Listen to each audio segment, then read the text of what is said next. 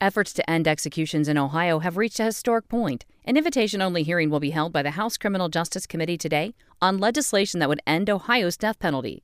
It's the fifth hearing on House Bill 183, and the farthest a death penalty repeal bill has gone in the legislative process.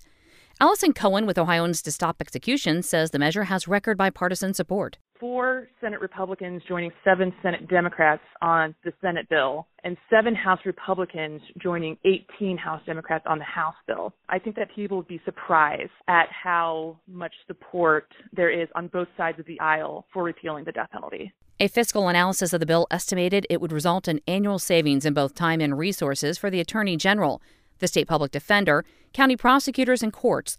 However, the Department of Rehabilitation and Correction would likely experience long-term increases because of the need to house certain offenders for longer prison sentences. According to the ACLU, while only comprising of 13% of the population, nearly 60% of people awaiting execution in Ohio are black.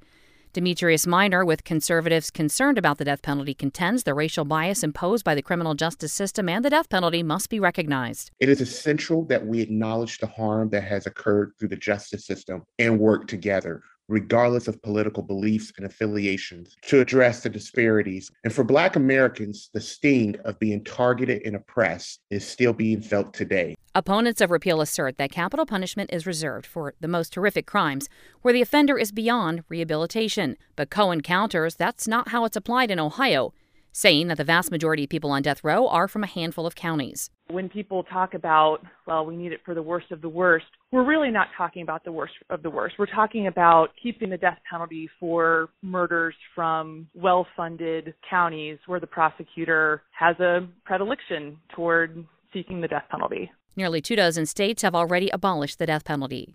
For Ohio News Connection, I'm Mary Sherman. Find our 8 trust indicators to support transparency and accuracy at publicnewsservice.org. Hi, I'm Jennifer Mooney. Welcome to what is our new Hope Interrupted podcast based on the work from our book, Hope Interrupted, that I co-authored with my good friend Byron McCauley. Hey, Jennifer, I'm looking forward to this podcast as much as I was looking forward to writing this book with you. We hope to interview some high-impact folks as well as have a little fun. We're going to cover stories of hope. To learn more about our podcast and our book, please visit www.hopeinterrupted.com.